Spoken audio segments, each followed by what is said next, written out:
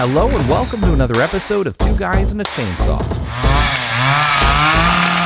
I'm Todd. And I'm Craig. As you all know, we are continuing with our request. We're just plowing right on through the list. And Darren messaged us quite some time ago about a movie called The Triangle. So we decided to sit down and watch a movie. Unfortunately, the movie that we found and that we did is called Triangle.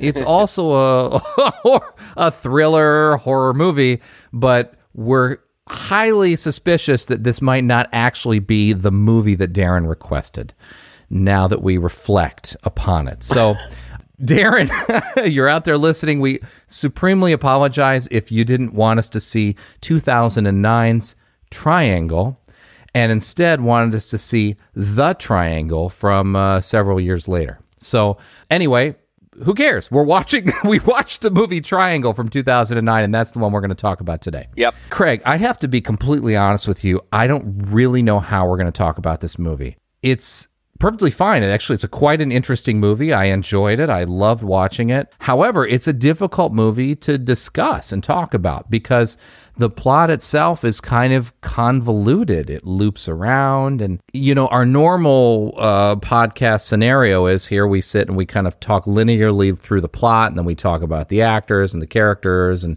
what happens. But this movie is not so linear, so it's going to be more tricky, I think, to follow our regular format. We're just going to have to, freestyle it this time around. As opposed to our, usually tightly scripted discussion.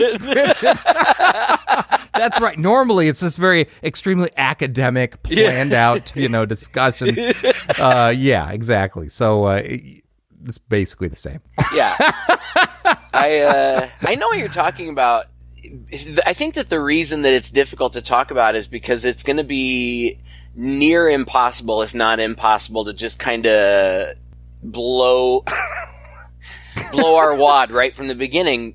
Because thank you for that. Yeah, that you're one. welcome. You don't want to blow your wad right at the beginning. Usually not. I mean, depends, but right because all right, here's what I'm going to say. I liked this movie. I thought that it was clever.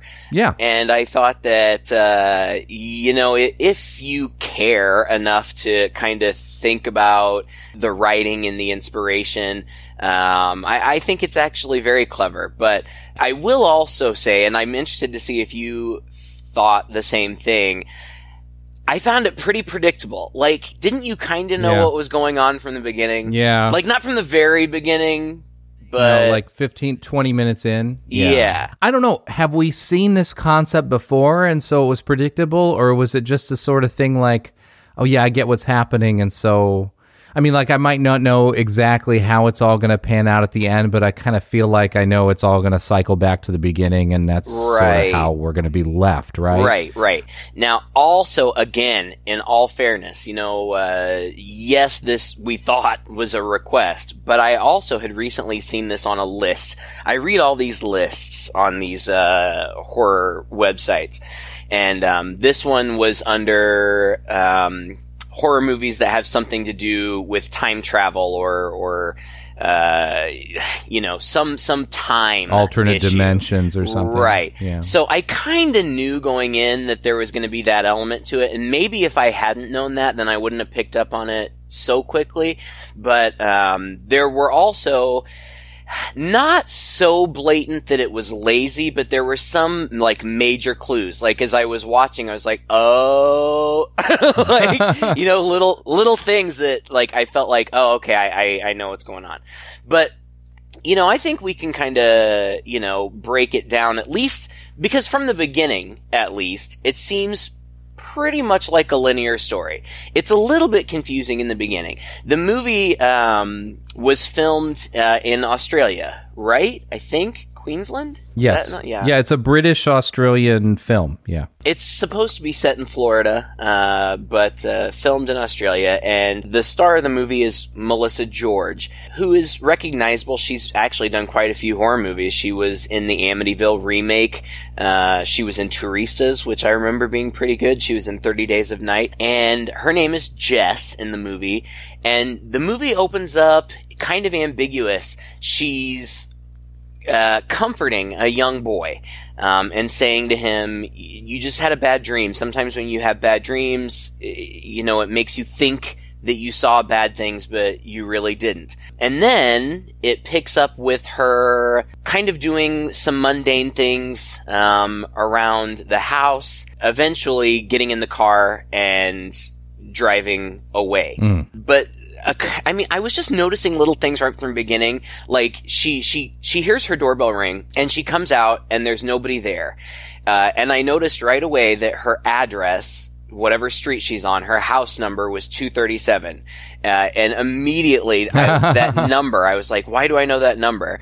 And I remembered pretty quickly that that's the room from Kubrick's The Shining that Danny is not supposed to go in. And that number pops up a couple of other times, and there are other little subtle nods to The Shining. So I was already kind of excited about that because I like that. The doorbell rings. There's nobody there. She sees a note on her refrigerator that says, Greg, the Triangle Harbor, 8:30. And then you just see her driving away. We end up at this boat and all these people congregating on this boat. There's Sally, who's this redheaded girl, and I say girl, these are all adults. Yeah. Downey is her husband. Heather is Sally's friend, who she's brought along to try to set up with the captain of the boat named Greg, who is her friend. And then Victor, played by a very young Liam Hemsworth. Yeah. And the last person to show up is Jess, our main character. When she shows up, she's kind of out of sorts. So much so that they comment on it. Like, it's a thing. Like, why is she acting weird? And Greg is the one who has invited her. I think we kind of find out that he knows her. Like, she's a waitress in a diner that he frequents, and they're just kind of starting, this kind of flirtatious, relationship or whatever, but he's invited her to go out sailing, and he greets her. Hey, what's the matter? I'm sorry. You got nothing to apologize for. What is it? Are you okay? Just tired. Well, listen, we don't have to go today if you don't want to. No, we do. I want to go. You sure?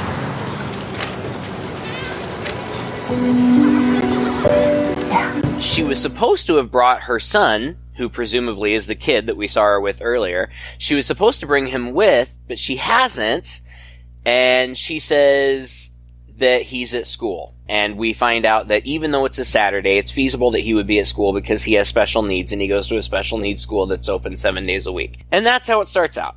And then they go sailing. They give us 5 minutes of getting to know who these people are. And all we really learn is that Sally and Downey are kind of douchebags. Like, not huge douchebags, just kind of douchebags. Yeah. Heather, we don't really know anything about at all. And Victor is like, this young vagabond that Greg has taken in. And Greg seems like a nice guy. That's it. That's like all of the character development.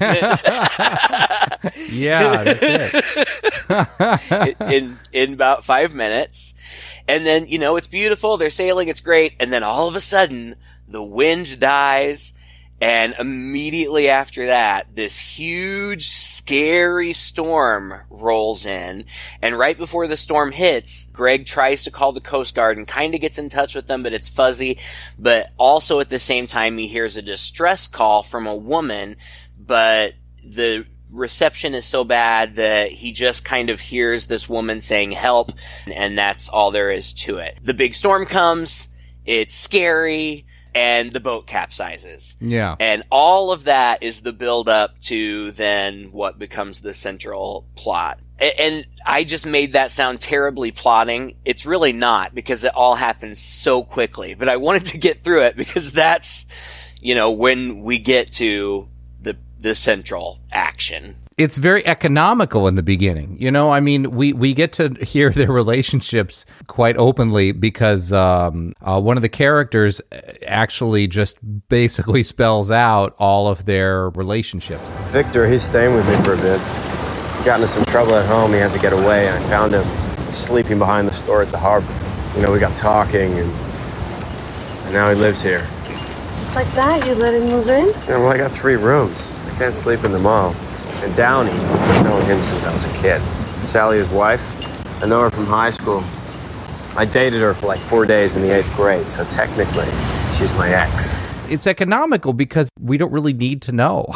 Not really. The movie is very plot driven. This is not a character driven movie. It's all about this twisting web of plot. At the beginning, I was very much like, taking some notes and like looking out, okay, can I remember their name and whatever?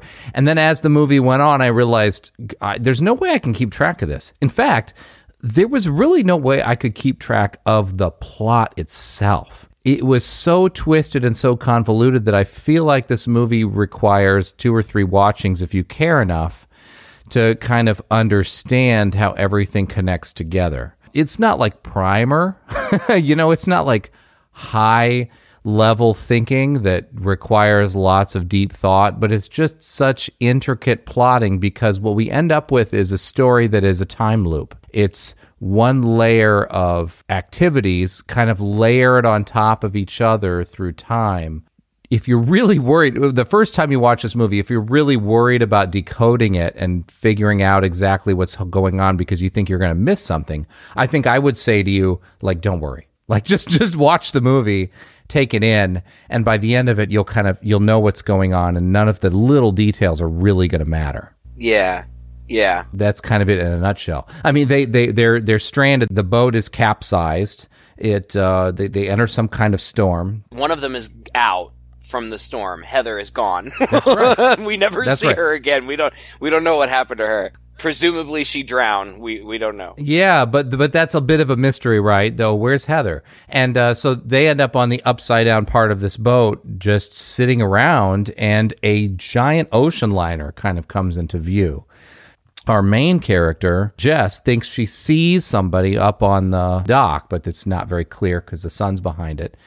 And they end up boarding this ship, and it's deserted, but the lights are on, and it's a floating ship out in the middle of the sea. The ship itself is called the Aeolus. And right away, I saw that it was named that, and I'm like, that's got to be significant. So I paused the movie, and then I paused the movie, and I'm Googling it, and I find out that Aeolus was in Greek mythology the divine keeper of the winds. He was the king of a mythical floating island called Aeolia or something like that. And his job was to keep the violent storm winds locked inside the caverns of his island, and he would release them when the gods called for destruction on man.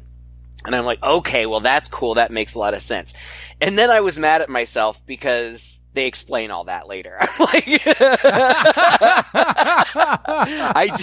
I didn't need to take the time to do research because they were going to lay that all out eventually anyway. Yeah, you dumbass. What are you thinking? Another interesting thing that I didn't find in my research, but what they said, and is true because I double-checked it, is that also in the mythology, Aeolus is the father of Sisyphus, and Sisyphus is the guy that had to, constantly push the rock up the hill and then it would just go down the other side, and he was, fated to just have to do that for eternity, which in the end is actually really cool because it ties into the movie so well. In fact, this, all of this mythology, I feel like the mythology was their jumping off point for the movie. Yeah. But I didn't really put it all together until the end. But then when it ended and I was reading about connections and stuff, I'm like, that's actually really clever. So I do have to give them props for kind of the cleverness of the concept. Well, the director of the movie is also the writer. His name is Christopher Smith. He's a British guy, and actually he's written and directed most of the movies he's done, which is not a lot. Before this movie, he did like 4 other films, 2 shorts and 1 other film. And then after that, he did a few more films, some episodes of some television productions. He's got some stuff right now in post-production as well. This is the kind of movie that comes from a writer-director, I think. It's very high concept and clever. And like you said, it really takes this mythology as a jumping off point and has a lot of touch points in there. So, it's not the kind of movie that you think you write the script and you send out in the market and see how it goes. You sort of have to believe in this film in order to produce it, I think. And so, Yeah, I, as a director, I think he was quite competent. You know, the cinematography in this movie doesn't call attention to itself. It's just good. It's just fine for what it is, right?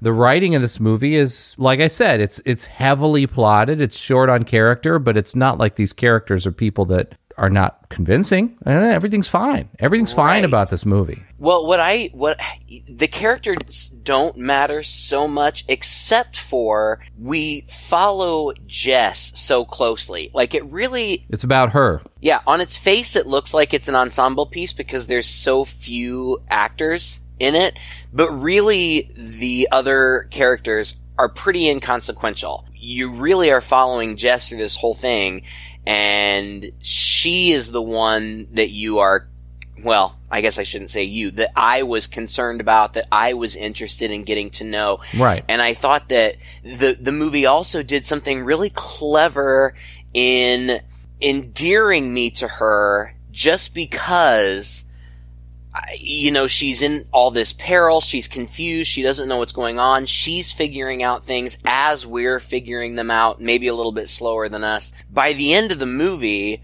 you know, Jess is your girl and you're rooting for her, and then at the end, it pulls the rug out from under you a little bit, and I thought that was really interesting too, but that's getting way ahead of myself.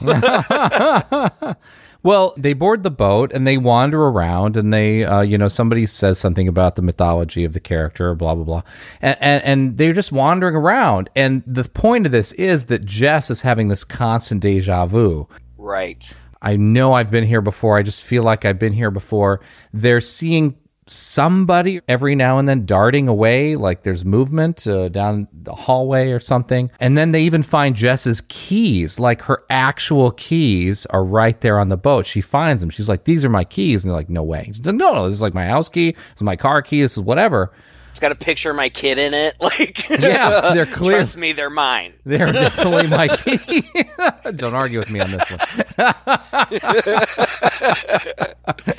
So there's this, and then, you know, they wander around and they come into a bathroom where, well, if they follow some blood, there's like a blood trail. Well, first they go like to the dining hall. Not only is this ship deserted, it's not decrepit. It looks like everybody just disappeared. Like, when they're in the dining hall, like there's like a banquet set up, like a buffet with, you know, and all the food is fresh and looks great. And then they decide to split off. Victor goes off on his own because Jess saw somebody, like when they were all in the dining hall, she saw somebody, like you said, kind of dart off, you know, around a corner or whatever.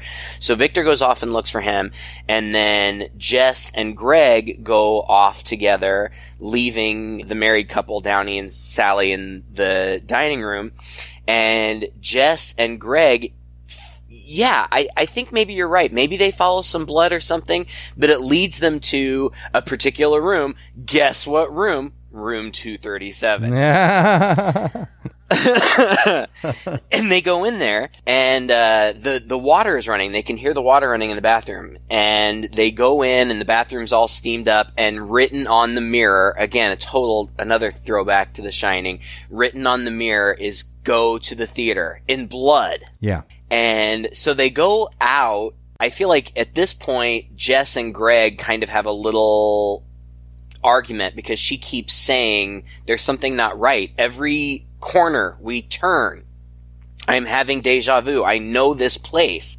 And he's like, no, you're crazy. You know, it's just the people on board are just messing with us or something. But they have this little, you know, mild disagreement. And she goes off and she runs back into the married couple. And the married couple says something like, I thought we were supposed to meet in the theater. And in my mind, I thought, what? I don't remember anybody ever saying anything about meeting in the theater.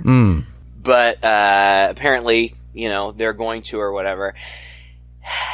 And then, I don't know, I feel like you said, the plot loops around so much, I feel like I kind of am getting lost. Those two go off, the married two go off, and then Jess, I think, runs into Victor in the dining hall again. Yeah. But Victor is all, like, bloodied and acting weird, and he attacks her. Yeah. and Tries to choke starts her. throttling her. And she's like trying to fight him off, and she reaches around the back of his head and sticks her finger in a hole in the back of his head. Yeah. And this whole time we're like, we have no idea what's going on. Why is he attacking her? Why does he have a hole in his head?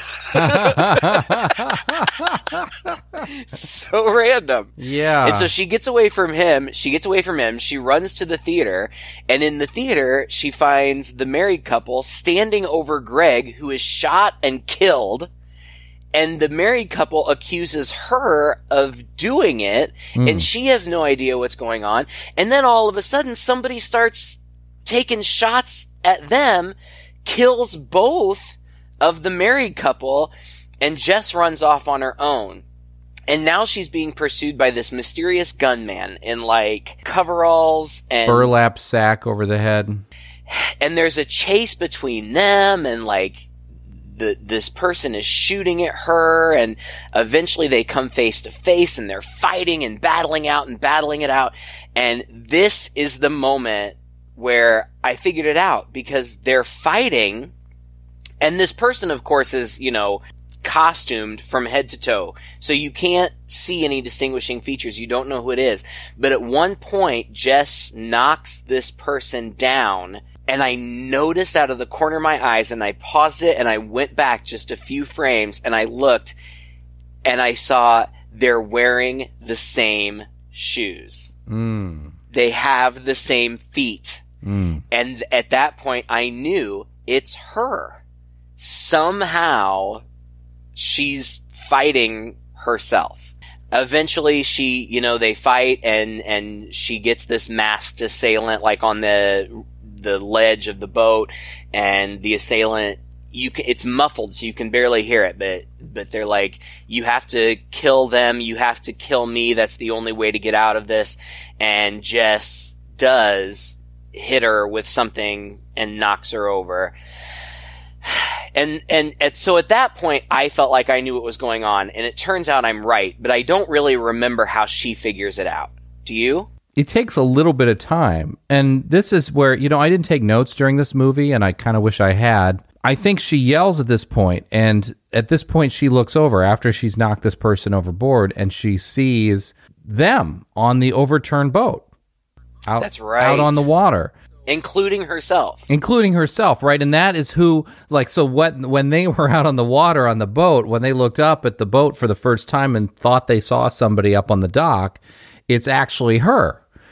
She's turns away, and at that point, you figured it out, I don't know, 30 seconds before pretty much anybody else would figure it out. So this boat is, I guess, stuck in time in some way. She's on some kind of time loop, and because this person said to her, you've got to kill everybody, it's the only way to get off the boat, she's got this idea stuck in her head. And so now, everything that seemed weird about what we just saw has an explanation, because in the time loop, it's now her with this realization that she's in a time loop, going through and doing things. Well, and I thought that this was cool, because basically what happens is we see the last 10 minutes of the movie that we just saw, but now from her new perspective. Yeah. She is observing what she just experienced. Yeah. From behind the curtain. And so, when they thought that they were seeing people darting around corners and stuff, it was her. It was always her. Yep. And the person who dropped her keys, it was her keys. It just fell out of her pocket while she was darting around. Right. And they find those. Yeah. She corners Victor, right? Victor comes around, and she corners him, and she started talking to him, and she's trying to tell him that something weird is going on, whatever. And they're chatting, and she kind of grabs him, and more or less like in a way, just to emphasize, like, look, stop, like, here's what I'm saying. And she kind of chucks him against a wall outside on the dock of the boat. It turns out that she had accidentally thrown him against, there was like a hook on the wall. It was just a hook that was holding like some lifesavers or something. But that was what the hole in the back of his head was, is that she had accidentally impaled him on this thing. Then it's clear what's going on, right? You know, he's been impaled. She runs into the ship, and she finds... Here's the thing. Like, she starts to find duplicates of everything. Yes. Duplicates of her outfits. This is kind of interesting, actually. It's a neat concept that this time loop... Like, somebody dies, then they die in this one spot. But because this time loop has happened, I don't know, you know, presumably 12 times before, there are like 12 corpses in this spot where she's dropped them. And all the same person. Exactly. And so you're seeing the fact that this is, not only is she replaying what she's done, but like before this moment that we're experiencing now, she has replayed through this loop a lot of times with pretty much the same result, which seems very fatalistic, right? And at this point in the movie, you're kind of watching, at least I was thinking, my God, like, how is this movie going to end? Because clearly, every time this loop has happened, it's pretty much been the same result. Like, the same person has died in the same place. How are we going to get out of this? And I think at that moment, you know, I was very intrigued at the concept of the film, even though I'd figured out, you know, what was going on. Well, the paradox with these time travel or time loop movies is, at some point I started to get frustrated with her because I felt like, you know what's going to happen. Like, you've already been through this once. You were just on the other side of it. So, like, if you continue to play it out the way that it played out the first time, it's just going to be the same. And there were other times when I thought, oh, she's changed it. 'Cause, like, at one point, she ends up in the ballroom and she intercepts Victor from attacking the other her. Right. And so there are two of them, there are two of her there, and he sees that there are two of her there. And at first I was like, you know, if she keeps changing things, I thought, okay, maybe if she changes things, the outcome will be different. The determination that I came to is that she really wasn't changing things. It's just that she didn't realize, and it didn't even occur to me. She finally figures out that the boat comes back every time everybody else is dead. But for whatever reason, that doesn't pertain to her. So every time the boat comes back, she hasn't died every time. Sometimes one of her has, but the way that I understand it is that at any given time, there might be 3 or 4 of her running around. Yeah. She just doesn't know where they are or what they're doing. True. Because she hasn't been through it yet. That also, it made me start questioning, and this is, kind of heady, and I don't think that the movie really merits that much thought, but this person that we've been following from the beginning of the movie, is she even the original Jess? Yeah. Or is she just a doppelganger? And that, I think is something that her character struggles with in the movie too. Like, there are several instances where she has the opportunity to dispatch another her, but she's reluctant to do it because the other her, begs and says, I have a son and all of these things. And that actually gets her in trouble more than once, that she doesn't just, pull that trigger right away instead of hesitating. But I think that these movies can fall into traps where things become completely implausible. Yeah. And I thought that this one did a good enough job of making me think, okay, it kind of makes sense. Yeah. There could be several of her. At one point, she watches herself fight herself and kill herself. So we know in that moment there's at least 3 of them, and who knows how many others there are skulking around. But it is, that whole middle 45 minutes or whatever is her just kind of coming upon these things. Like, she finds a whole pile of notes that says you have to kill them all, or if they board, kill them all. And she grabs a piece of paper and writes it herself and compares the handwriting and realizes that it's her handwriting. But there are literally dozens, like there's a pile of these notes, like this has happened over and over again.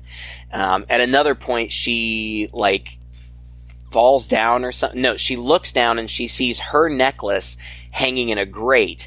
And as she's bending over to pick it up, the necklace that she's wearing gets caught in the grate and breaks off her neck and falls down into the grate, and she looks down in there and there's a whole pile of them. So like, this has obviously happened many, many times. The most jarring episode or example of that is the one that you already referred to, where one of her, not the one that we're following, but one of her has stabbed Sally, and Sally is running away from the Jess that we know, even though she's trying to say, it wasn't really me, and she ends up on a deck that apparently nobody else ever goes to, because there are literally just dozens of dead Sallys up there. And I thought that was really cool. Yeah, it was cool. And this movie I think if it's not well written enough, it just becomes this exercise in what the hell's going on. I'm just going to have to wait and see. And you kind of give up and you lose yourself just in the plot. And maybe I'm just not a smart guy, but I just didn't give myself any credit for being able to figure out all the convolutions as this thing was going on. So at one point I just kind of was like, yeah, I don't think I'm gonna be able to figure this out, but the writer does a very good job of inserting at just the right moment a little bit of intrigue, because as she frickin' stabs, I think it was Sally, brutally to death. And at this moment, I was thinking, she's loving this. Like, she's going after these people with this gusto that, like, what in any of these timelines has happened to her? What new information did she get that made her such a ruthless killer of these people? Mm-hmm. And she says, I'm sorry to do this, but I just love my son too much. Mm-hmm. And I'm like, whoa, wait a second. Like, wait, okay. So there's clearly some connection between what's going on and her autistic son. But now you're wondering, because her son's not been present in any of this before, what connection could possibly her autistic son have to do with what's going on in this ship and making her a ruthless killer? And so once again, even though all this kind of nonsense is happening and I'm just kind of starting to turn my brain off because I don't feel like I have any hope of unraveling this heavily plotted time loop, I'm suddenly intrigued again. Mm-hmm. What is it about this that's driving her that has to do with her son? And so at that point, it's like it kind of snapped my brain to attention again. And I thought that was a very clever moment, probably about midway through the film. Well, I thought it was clever too, because we keep seeing these alternate versions of her, and all of them, like you said, are very violent and brutal and aggressive, and it seems very out of character for her. But I thought that the movie did a good job of, and I suppose I should give credit to Melissa George too, because as we follow her throughout the course of the movie, she becomes that. The more desperate she gets, right, the more comfortable she becomes with doing what she feels like she has to do. Her plan is, she realizes eventually that once all of her peers are dead, that's when the boat reappears. And so she figures out that one of her old selves was trying to tell her, if you kill them all, the boat will come back. And if the boat comes back, you can get on the boat and escape this. The sailboat, the capsized sailboat. Right. And so that's ultimately what she's trying to do. I mean, there's one point early on when she realizes that's what's happening, and the last person dies, and she runs up and she sees the boats there. Again, everybody comes aboard the liner, and she's looking at the capsized sailboat, and I'm like shouting at my screen, like, jump! Like, what are you waiting for? Get on that damn thing. Do you really want to have to go through killing them all again? Like, just freaking jump. But I guess you probably shouldn't jump off the top deck of an ocean liner. I don't know. Whatever. Yeah. But that's kind of it, right? I mean, yeah, we're done talking about the main plot of the movie because the rest of it's sort of the end. Right. I mean, everything starts coming together. Like, we realized that the reason earlier on the married couple had said, I thought you said we were supposed to go to the theater. Well, we had never heard that before, but unbeknownst to us, one of the other Jesses had told them that. And so now our Jess tells them that to get them in place so that, she can dispatch them. These little things just come together. Finally, we're following the Jess that has the bag over her head. Right. That's trying to shoot the Jess that's out on the deck that's fighting herself. Right. And so we're on her side of the perspective now.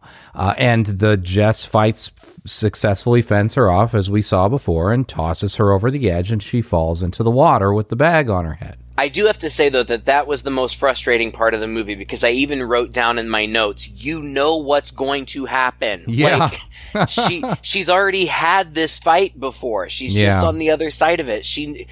Don't do the same thing. The person that you were... Right, don't do the same thing. I know. But whatever, she does, and for plot purposes, I guess she has to. Yeah. I mean, at some point, we need to kind of see where this looping kind of ends up. And this character falls over the side, this version of her falls over the side into the water. And then the screen sort of fades out and comes back into an image we've seen before, and that's of her laying on the beach, with her eyes open, looking toward the waves, and the waves are coming in, and there's her clothes or something, I guess her previous costume, coming at her in the waves. Well, now we know exactly what that is, and she gets up, and she's kind of dazed, and she stumbles around and stumbles forward. Well, we had seen this earlier on in the film, and she goes to her house, except doesn't go inside, and kind of looks in through the window and sees her autistic son there painting or doing whatever at his desk inside the bedroom, and then sees herself having this huge fight with him. She's mad at him. He did something. He spills some stuff or whatever. She gets just overly angry at it, frustrated, and is going down to wipe it up.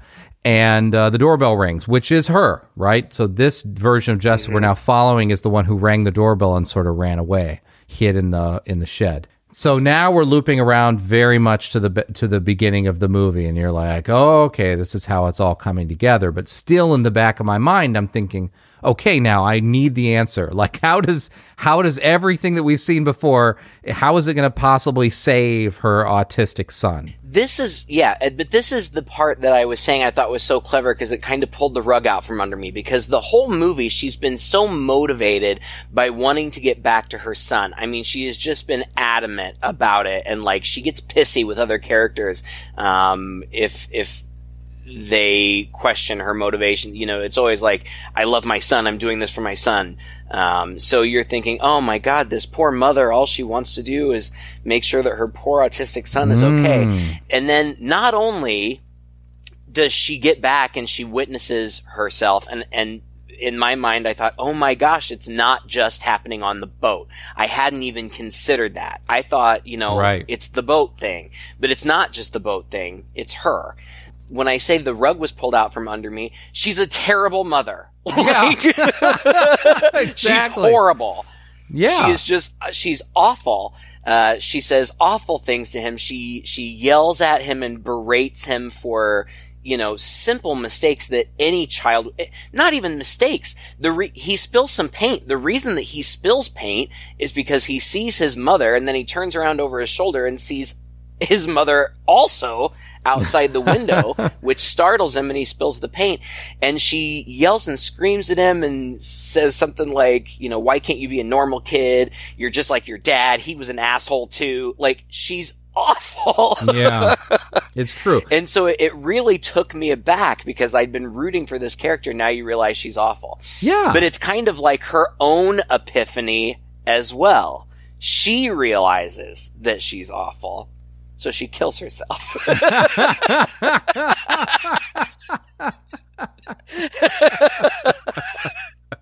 The end. Thank you for listening. There's a problem with this movie, really. I mean, there's ultimately a problem with this movie, is where does this cycle start? Where is the point in which the story she's allowed to step outside of herself and become a second entity and start looping around, right? And I think that's just a thing that we just have to accept to be able to bring some closure to the concept. But her character in film ends up getting in the car with her son and driving down the road. But again, this was all very clever because when I say she kills herself, I mean that the Jess that we've been following murders her mean self that was just mean to her son and piles her in the car. And so we realized that everything that we saw in the beginning of the movie was this already in action. This was already happening. Yeah. When she was comforting her kid, the reason she was comforting her kid and saying bad dreams make you see bad things is because he had just witnessed her killing her doppelganger. And so she's trying to comfort him for that. That was a cool moment because I thought, you won. You had your redemption. You killed this horrible version of yourself. Now you've kind of come around. You've seen it from the outside and you've been given this chance and you escaped your loop and, all this is great. But of course, we know that happened at the beginning of the movie, right? So it can't really be the end. And she gets in the car with him and they drive. And he distracts her. She's distracted. I can't remember exactly what happened there. A seagull hits the... Oh, that's right. Oh, God, and there's been seagull imagery throughout. Yes. A seagull hits the windshield and blood splatters all over. And so her son in the back seat is freaking out. And she's trying to calm him. But in doing so, she is looking over her shoulder back at him. And she veers over the median. And hits a semi. No. Before no. You're right. She stops. She stops and she exits the car to go get the dead seagull. And she walks to the edge of the road and tosses the seagull over the edge of the road onto the ground by the bay and looks down. And you see again there are like a dozen or more seagulls, dead seagulls there. So suddenly you're like, oh my God, like this is part of the time loop. This has happened before. Yep. So she hasn't escaped anything. Like she's still in this. Nope. Something's going to happen. And like you said, she comes back. She starts driving down the road again. She gets distracted, veers the car off into a semi. The car completely flips over. And she's dead. She's dead. Her son's dead. And now the camera pans over. And there she also is, standing in the middle of the road, witnessing this, seeing herself and her son dead.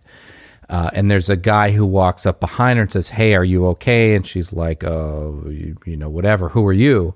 And he says, I'm just a driver. Do you need a ride? And she says, yes. So this is supposed to be... He also says, well, when you say, there's the crash and then she's dead and the son's dead, it's a little bit ambiguous, but the way that I understood it, because she had packed the doppelganger's corpse in the car. Oh. And so I think that the her that's dead on the road is the her that she had already killed and put in the trunk. You think so? And I think so, but it's a little ambiguous. I was reading about it online. It's a little bit ambiguous. And so she, the driver, is somehow has survived and is standing there.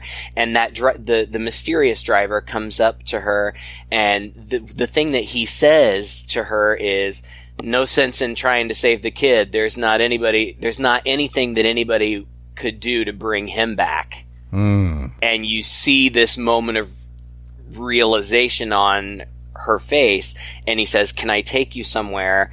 And she says, yeah, take me to the marina. And she drives him back to the marina, or he drives her back to the marina, and she sleeps on the way there. And then when she gets there, he says, I'll keep the meter running. You'll come back, right? And she says, yeah, I promise. And then we see this, the opening or the earlier scene of the movie plays out again, but again, now from her perspective. So instead of us seeing all the people on the boat, we see her approaching the boat. And when she comes up to Greg and is acting all weird, and he says, are you okay? And she says, I'm sorry. We know now what she's apologizing for, because she is putting this back into motion, which means she's going to have to kill them all again. If she wants another chance at this. which I thought was really clever. Now, I was reading online that the driver is symbolically the mythological ferryman who delivers lost souls to purgatory. Charon. Yes.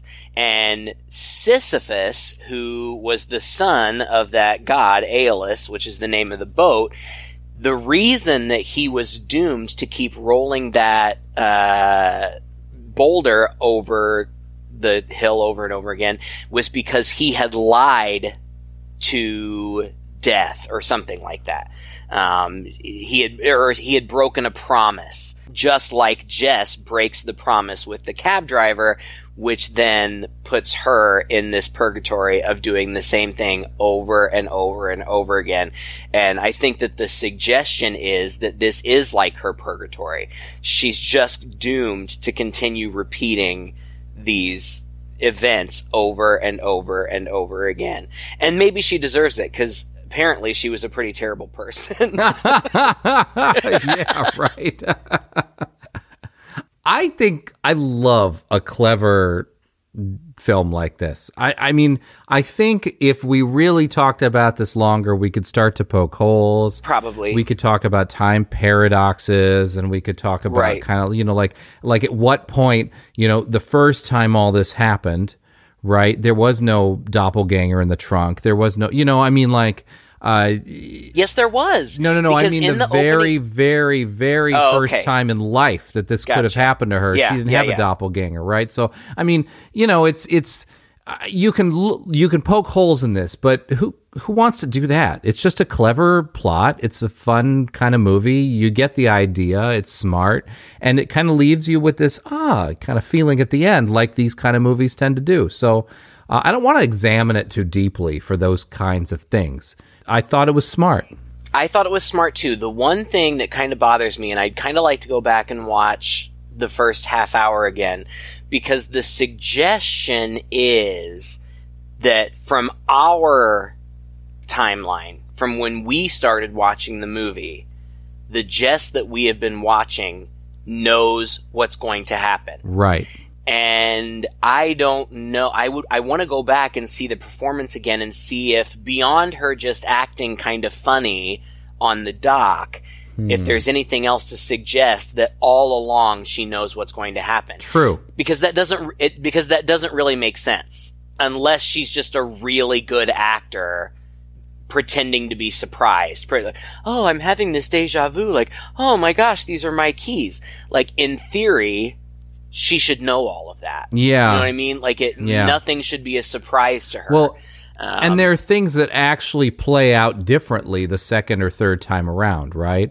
I mean, like, literally new things happen in the theater. Things happen slightly differently, the second or third time we see it. So it's not really this case of where the first time you watch this plot, go through, you're seeing all of the iterations, combined together of what could possibly and has happened before. Yeah, you've got to kind of allow for, like you said, you've got to kind of allow for the fact that maybe there was a first time and a second time and a third time. They can all be different and not necessarily reflected in one reality, which is problematic, right? I mean, it's problematic to the whole concept, really, when you think about it. You've got to, what's the rule? Like, you only get to see the previous iteration play out in front of you, Right. Yeah. But I mean, if this person is truly doomed to loop the same thing over and over again, but she has a free will, she's not necessarily going to make the same decisions over and over and over again, unless the movie gives a really clever way for that to happen. And the movie can't do that. It's not possible. No. So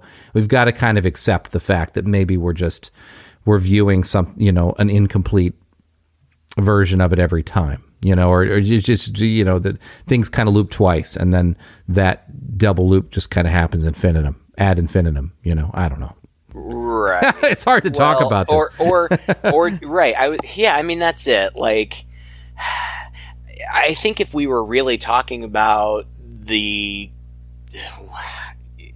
logistics of time loops, in theory, it would have to be exactly the same every time, or I don't know. There would have to be. It always has to end up the same. Yeah. One way or another, if it's going to continue to loop.